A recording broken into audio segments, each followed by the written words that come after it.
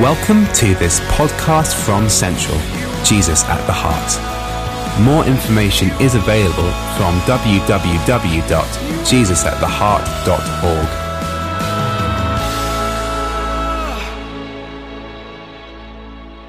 I wonder if you'd join me and open your Bibles. If you have a Bible, it would be great just to follow on from the passage of Scripture that we're looking at today. And you'll find it in John's Gospel and chapter 15. Which is kind of 7/8 of the way through your Bible. Just chop it and you'll find John's Gospel, Matthew, Mark, Luke, John, and chapter 15. And we're in a series that we've entitled Last Words. And we've called them Last Words because they are effectively the last earthly words that Jesus speaks to his disciples, his succession team, the guys that he's going to hand the whole thing onto. And we said that it's almost as if Jesus is saying, there's going to be some stuff that you're going to forget. I mean, some of the details of the miracles and some of the encounters, and some of you will argue with one another and you're not quite sure and you won't remember some of the stuff and you'll go, what was that Jesus said? But this stuff, I want you to get indelibly marked in your life because this is the stuff that you're going to carry. This is the stuff that you're going to take. And this is the stuff you're not going to just remember for yourself, but you're going to pass on to other people. And Jesus has been saying in John chapter 13, he didn't know it was John chapter 13 at the time when he said it, but it is now. And Jesus was saying, this is the extent of my love. This is what love looks like.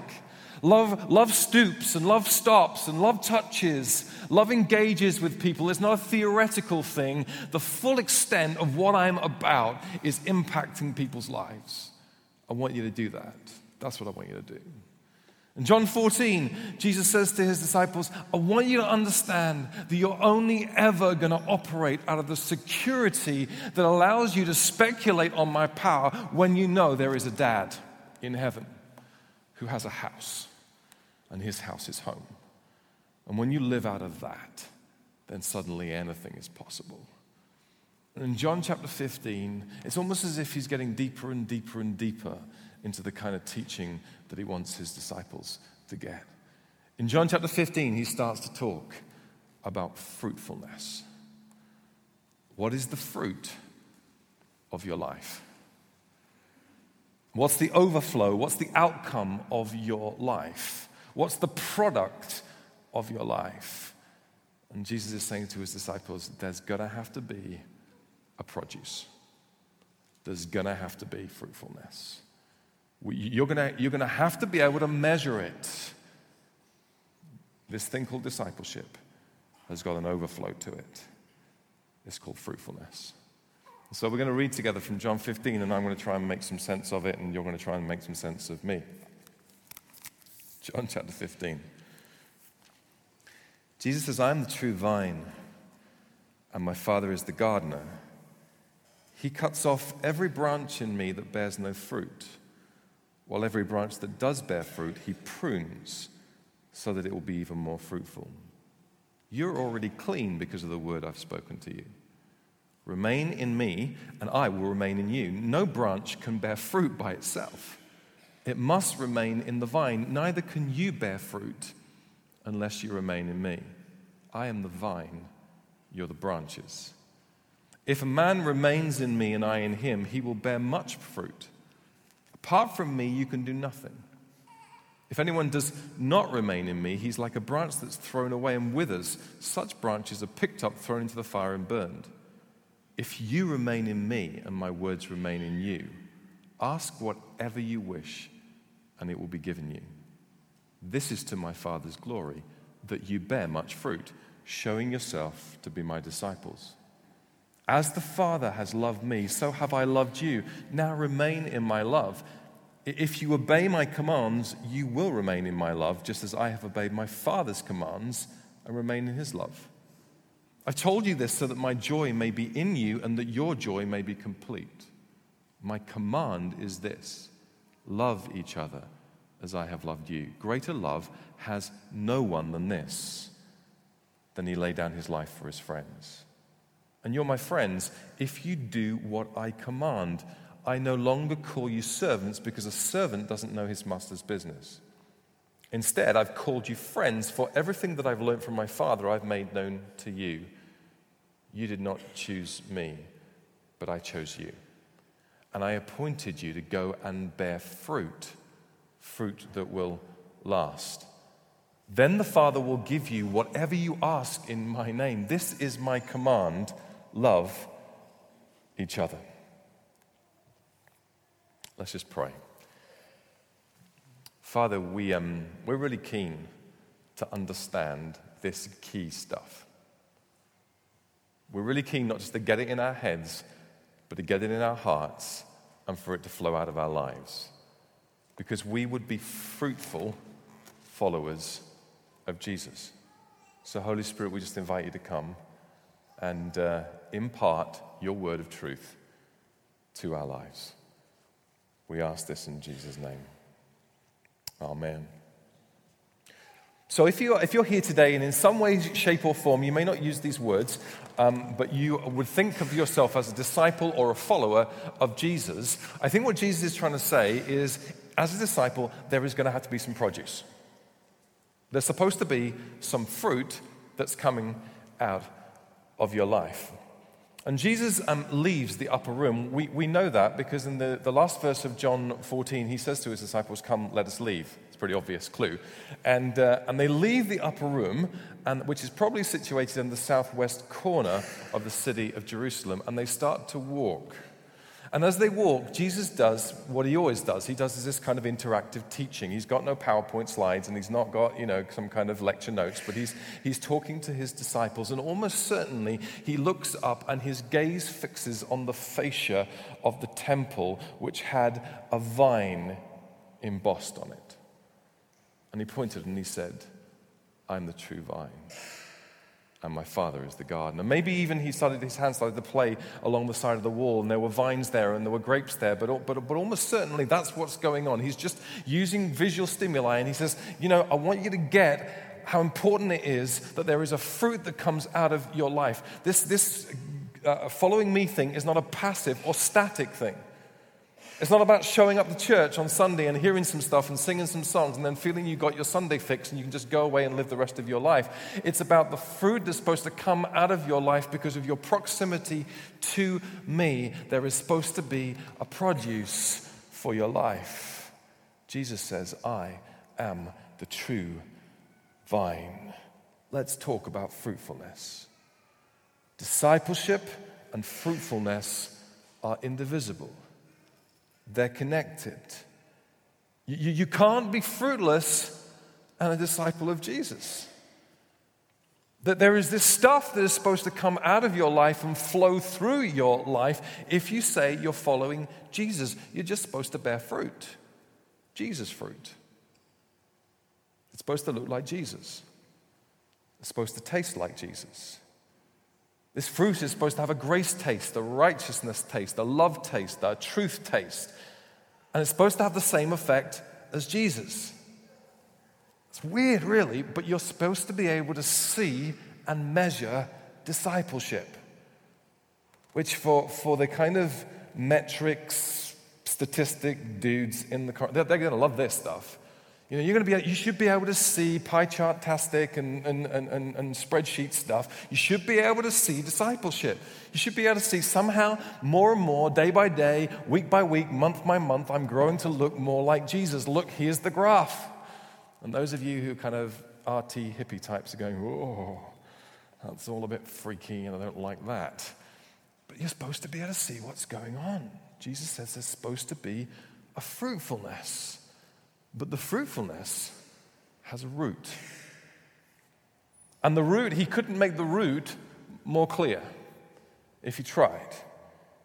He says, I need you to learn, if you're going to have fruitfulness, to remain in me.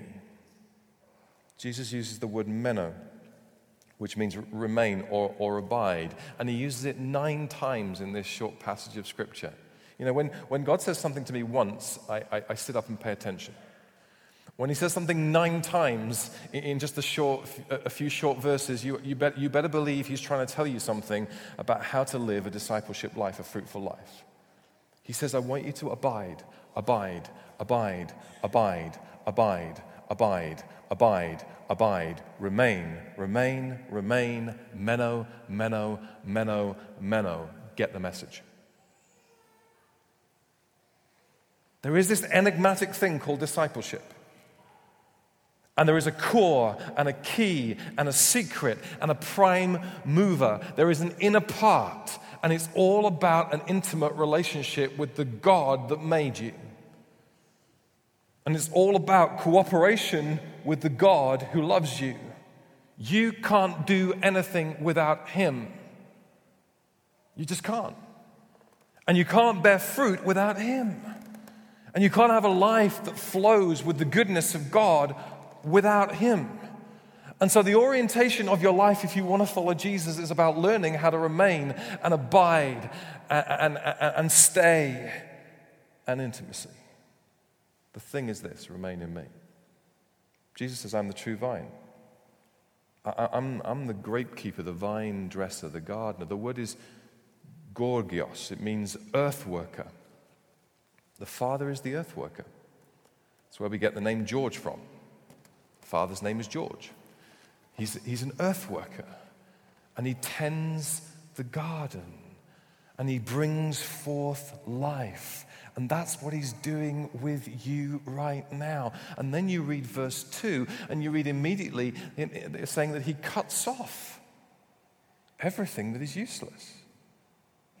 And you think that sounds very beautiful, and then that sounds very destructive until you understand that in the original language, in the Greek, that word cut off is the word aero, and it could easily be translated, or just as well translated, He picks up, or He holds. And that actually makes a whole lot more sense in the vision of the vine, because a good vine dresser, that's what he or she does. They walk around the vine and they see the grapes as they're growing, and as they grow, they get heavy, and as they get heavy, they begin to touch the ground, and if they touch the ground, then they get blemished and they become no good for wine. And so a good vine dresser will pick up the grapes and will tie the grapes to the vine and make sure that it's lifted off the ground, because here's the thing. The prime job of the gardener, the prime job of God the Father in your life is to make sure that you remain and remain fruitful. That's what He's doing. So He stoops to pick you up, and He ties you up, and He moves you around, and He cleans you up, and He lifts you, because He is trying to bring out the beautiful wine of the kingdom of God in your life. That's what He's doing. Kingdom love and kingdom joy and kingdom peace and kingdom patience and kingdom self-control and kingdom kindness and kingdom goodness. It's this kind of overflow of the life of God, and that's what He's trying to produce in you. And so He's lifting in you, and He's tending in you, and He's caring for you, because that's what He's wanting to do. And He's not just wanting to do it in you, He's wanting to do it through you. He's wanting to see an epidemic of the love, joy, peace, patience, kindness, gentleness, all that stuff, the fruit of the kingdom of God in the streets of our city, in our town, because He is the true vine. And the Father is the gardener. And you just got to remain. And you've got to learn to remain. And Jesus says, here's the thing. I want there to be more fruit. Lots of fruit. Not just an itsy bitsy little bit of fruit. Not just a few bottles of the wine of the kingdom of God. I want there to be an abundance. Look, verse 2, more fruit. Verse 8, much fruit. Verse 16, fruit that will last, which I think means we're supposed to want more of it. That if you're following Jesus, you're supposed to be greedy for fruit. You're supposed to want more. Loads of it. Overflowing. Abundant. Much fruit.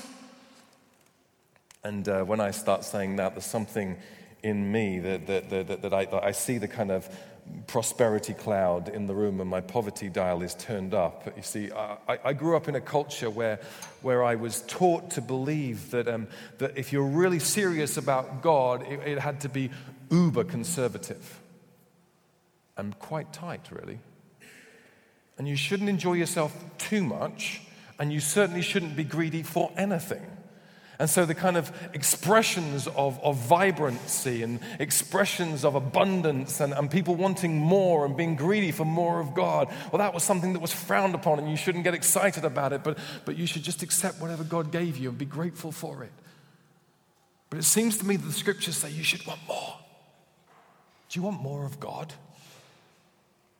3 of you are nodding your head. Does anyone want more of God? Yes. Or do we just want less? Just a little bit? No, I want a lot. And there's more, and there's much, and it will last, and it's abundant, and it's not just for you, it's for everybody else, because it's supposed to flow into your life and then flow out of your life, and that's what the Father is doing. He is tending the grapevine so that the grapes are healthy, so there is fruit, and there is wine, and it flows, and it's abundant, and it's much, and it's joyful. It's not just a miserly bit of the kingdom of God, or a miserable bit of the kingdom of God, or you should feel bad for having a lot of the kingdom of God. It's the abundance of joy and passion and grace and compassion and mercy and faithfulness and fruitfulness and kindness. And you can't help but overflow because you are so rammed full of the fruit of the kingdom of God. And that's what God is wanting to do in your life.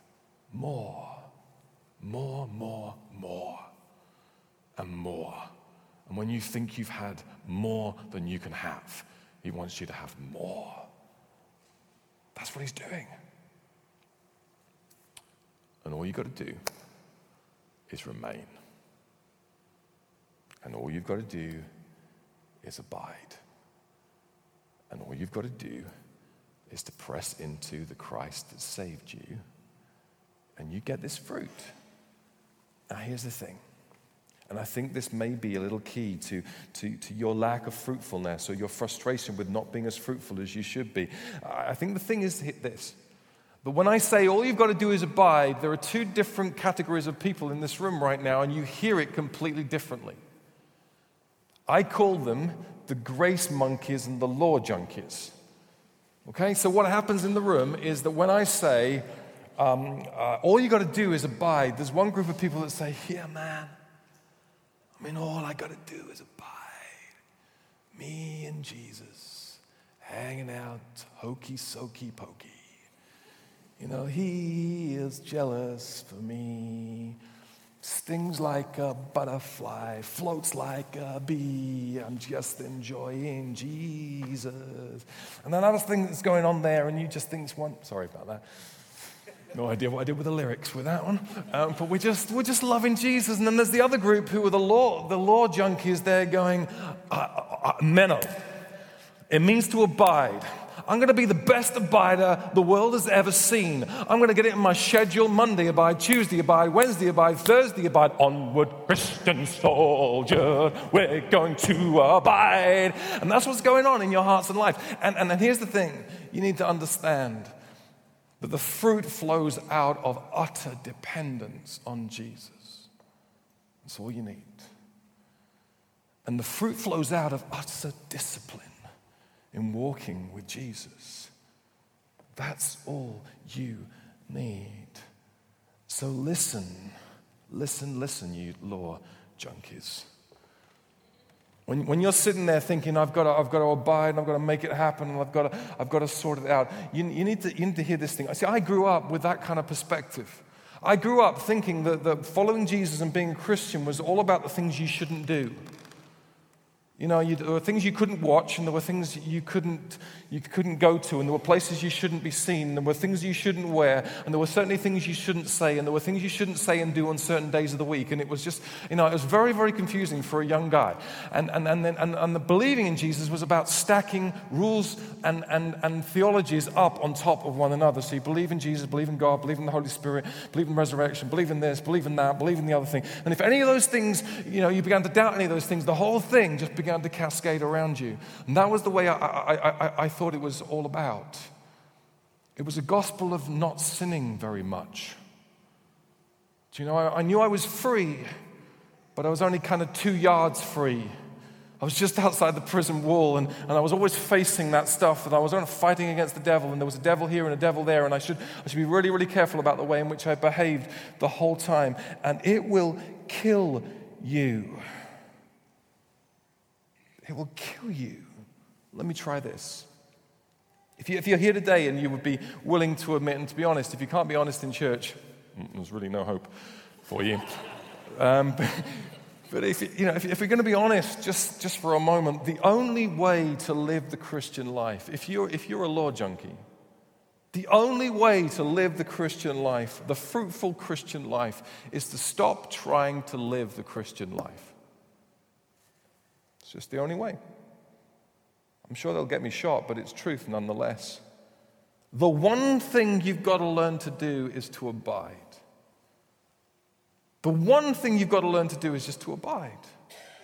And the only way you can learn to abide is to be full of the Holy Spirit of Jesus. It's fascinating that this passage of Scripture is bookended on either side with Jesus' most in-depth teaching on the Holy Spirit. The answer to fruitfulness is not about battling and not about striving, because that will kill you. It will kill the God life in you, and it will kill other people with the shrapnel of your striving and driving life, because they'll just get affected by it. No, the only way is to live by the Spirit. And when you learn to live by the Spirit, the fruit of God just begins to grow in you. Not because you're fighting the flesh, but because you're living by the Spirit. I was trying to work out how do I best explain it, and I've used this illustration before, but it's the only thing I can come up with. It's like trying not to get fat. You ever, it really is. It's like trying. I know this because I'm always doing this thing. It's like I'm trying not to get fat, and what happens if you're trying not to get fat is that you become obsessed with all the things that get you fat. Do you know? I don't know. Maybe it's not you, but if you do it correctly, what you do is you start eating healthy, and you start training, and you start exercising, and you start living a healthy life, and just all natural. But if you do it the wrong way, which is the way which I tend to do it, is I become obsessed with chocolate. None of that for me, thank you very much. I'm watching my weight. I'm obsessed with cakes and all these other things, and instead of not thinking about those things, I think about those things all the time. And it becomes and it's like that with this way of living the Christian life. You become more sin-obsessed than you are grace-obsessed. You become more concerned about the things you're not doing and the things you shouldn't do and the things that you're avoiding, and what happens is you begin to slip into those things because you're thinking about them the whole time. It's just ridiculous. But it's what happens. The way to live the Christian life is to stop trying to live the Christian life. Jesus says this: if you just remain in me, you'll bear much fruit. If you'll let me wash you, if you'll let me lift you, if you will let me prune you, if you will just remain in me, if you will get in step with the Holy Spirit, then you will bear much fruit. Jesus says your abiding will do the fruiting. And you know what? Here's the byproduct. When we strive and we don't abide, we are rubbish witnesses to the kingdom of God. Because you bet there are hundreds of thousands of people out there who are stressed and striving and busy and driving, and it's difficult enough for them anyway, and they haven't got the Spirit of God, and it's hard. They don't know about purpose in life and wisdom in life, and they're seeking love in life, and they don't know the answers to life, and they've got all this stuff going on in their lives, and they look at a church which is equally driving and striving and serious and looking miserable most of the time, and they think, well, we have more fun, even though we haven't got the answers. The way to live the Christian life is to stop trying to live the Christian life, you law junkies. So lighten up. Lighten up. Just lighten up. And then there are the grace monkeys. And I know you were loving the first part of that sermon. You're going, yes, you just give it to them. I'm just hanging out with Jesus. They're driven people. No, listen.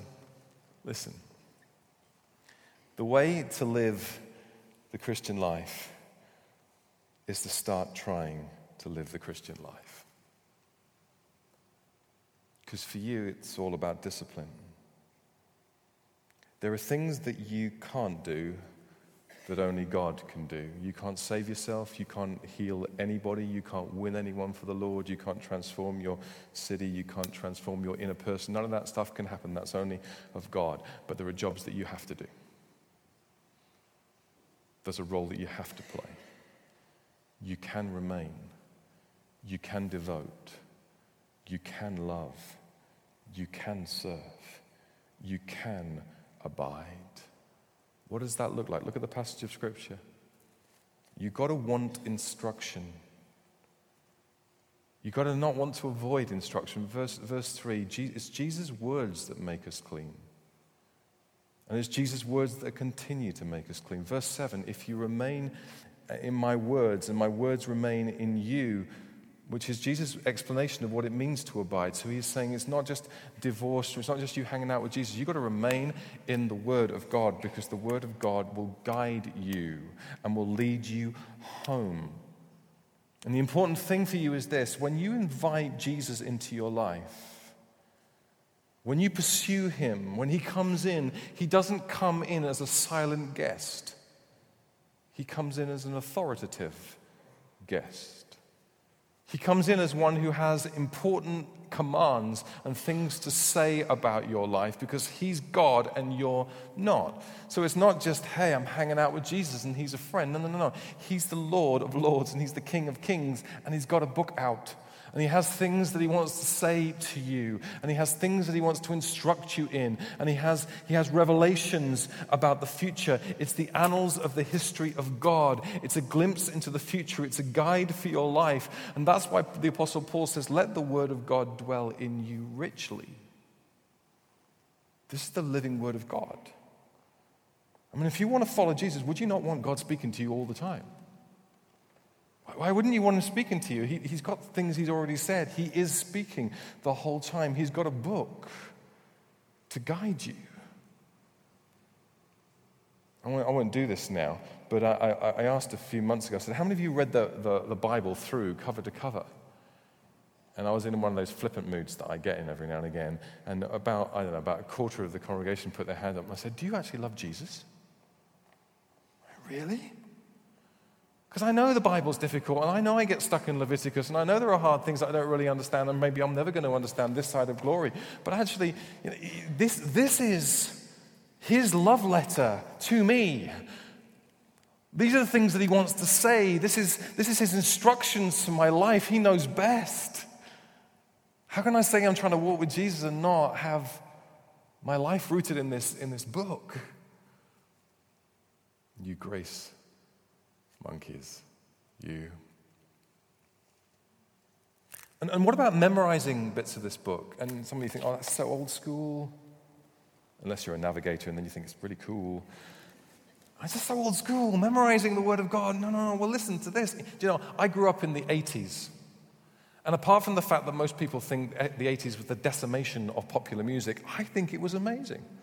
And I have this kind of mind that means that almost every 80s pop hit, I've got it back here somewhere. You know, her name is Rio, and she dances on the sand. You know, I've got it all. I got the whole thing. It's there. The back catalogue of Duran Duran, the back catalogue of Depeche Mode. I've got The Cure. You know, the whole thing comes out of me. Any given moment, things remind me of it, and it's in my heart. How much more the Song of Heaven should be in my heart? God's got stuff to say about my life. He's got things he wants to instruct me in. You, grace, monkeys, you. And then one final thought. You've got to desire intervention if you want to walk with Jesus. I imagine that pruning is a painful process. Well, I know that pruning is a painful process. The scripture says the gardener lifts the fruit, but he also prunes the fruit. It involves intervention. Listen very carefully. If you're going to bear fruit, the gardener is going to have to change some stuff in your life.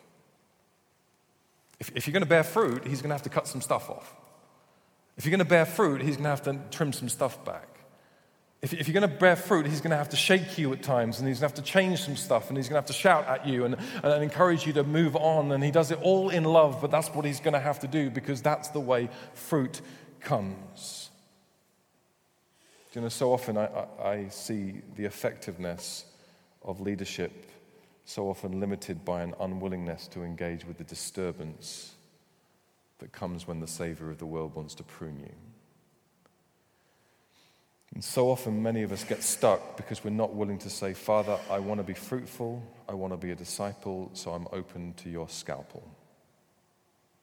I'm open to your discipline. I'm willing to change the stuff in my life that are incompatible with you. I'm up for disturbance. If you want fruitfulness, you've got to crave intervention. It's just a normative process. It says fruitfulness is natural, it's normal, that's what's supposed to happen, but if you're going to be fruitful, then you've got to crave intervention. You've got to crave instruction. You, grace monkeys, you. And so I'm going to shut up in a second, but before I do, I think there's two things that Father God would say to us today. The first is this, will you let me love you? If you have a predisposition to being a law junkie, I need to ask you this. Will you let me love you? Will you let me just pour my love into your heart and life? Because I'm going to ask you to flow with that love, but it's not going to flow unless it's in. It can't out unless it's in. Will you just let me love you? Will you just let me hang out with you? Will you just let me remain with you? Because I love you deeply, but I need you to let me love you. And then the second thing I think, and maybe the slightly weird thing I think he would also say is, would you let me whack you? I was reading a gardening book this week, and the gardening book told me that if you've got a vine that is dead, that it hasn't actually got any fruit on it, maybe it's got a bit of blossom, one of the techniques that a gardener or a vine dresser would use is he'd take a big stick and he'd start whacking the branches of the vine. Now the idea is that you split and you cut the bark and you begin the possibility of having fruitfulness. And I think probably that what the Father would say is, would you let me whack you? Would you let me shake you? Would you let me intervene? Would you let me prune you? Would you let me change some stuff? Would you let me get rid of some stuff? And it will be a painful process and an uncomfortable process, and we don't even like to talk about it because we only ever really like to talk about the Father's love looking like a hug. But would you let me shake you? Because my primary concern for you is that you follow me. And my primary concern for that is that you are fruitful and that other people receive that fruitfulness. You did not choose me, but I chose you. And I appointed you to go and bear fruit that will last. And I think it freaked the disciples out when he said that. Because they knew that he was handing the whole thing onto them. Let's pray.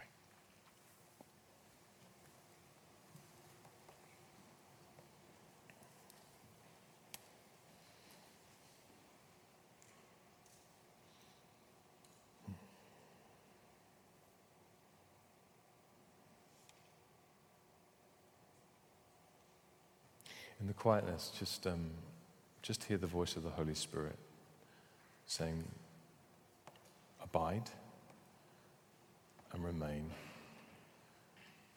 and you will bear much fruit. Abide and remain, and you will bear much fruit. Not a little fruit, but a lot of fruit.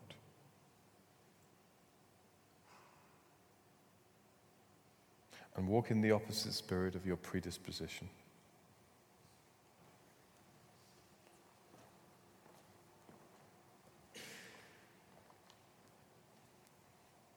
And where you want to control it all, let go. and surrender to his control.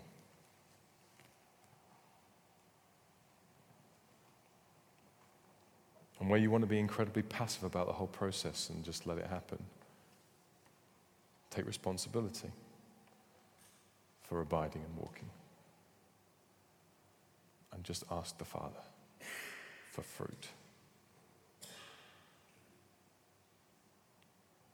And where in this building today there needs broken off of us a conservatism and a restriction around the abundance and life of the kingdom of God, I break that off in the name of Jesus, that we might have joy and fullness and abundance and life that will be for the benefit of everybody else, as well as us. Father, we love you.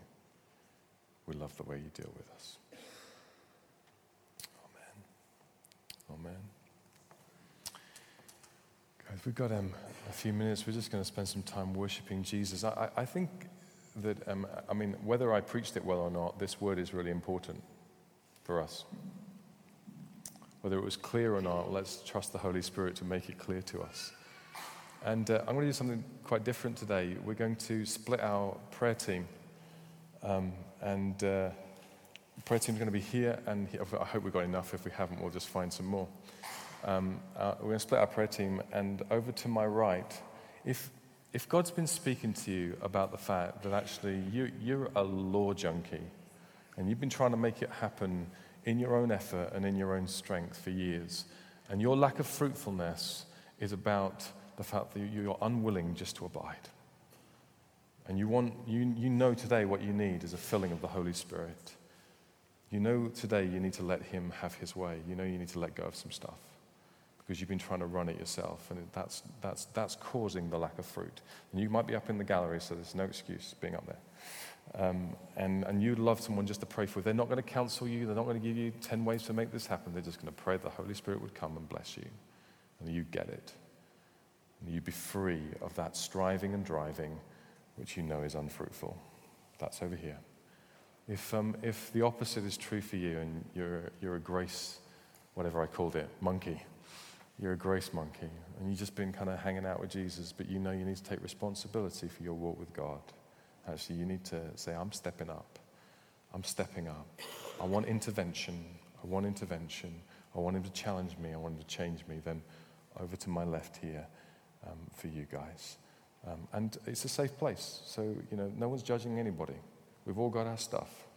This word might not be for you, and that's okay. You just hang out with Jesus and worship him and make your own personal response. But it may well be for you because you're actually tired of the lack of fruitfulness. You're tired of it and you want to respond. So let's worship Jesus. Let's just see what the Holy Spirit will do, and let's respond. So prayer team split, and let's go and do it.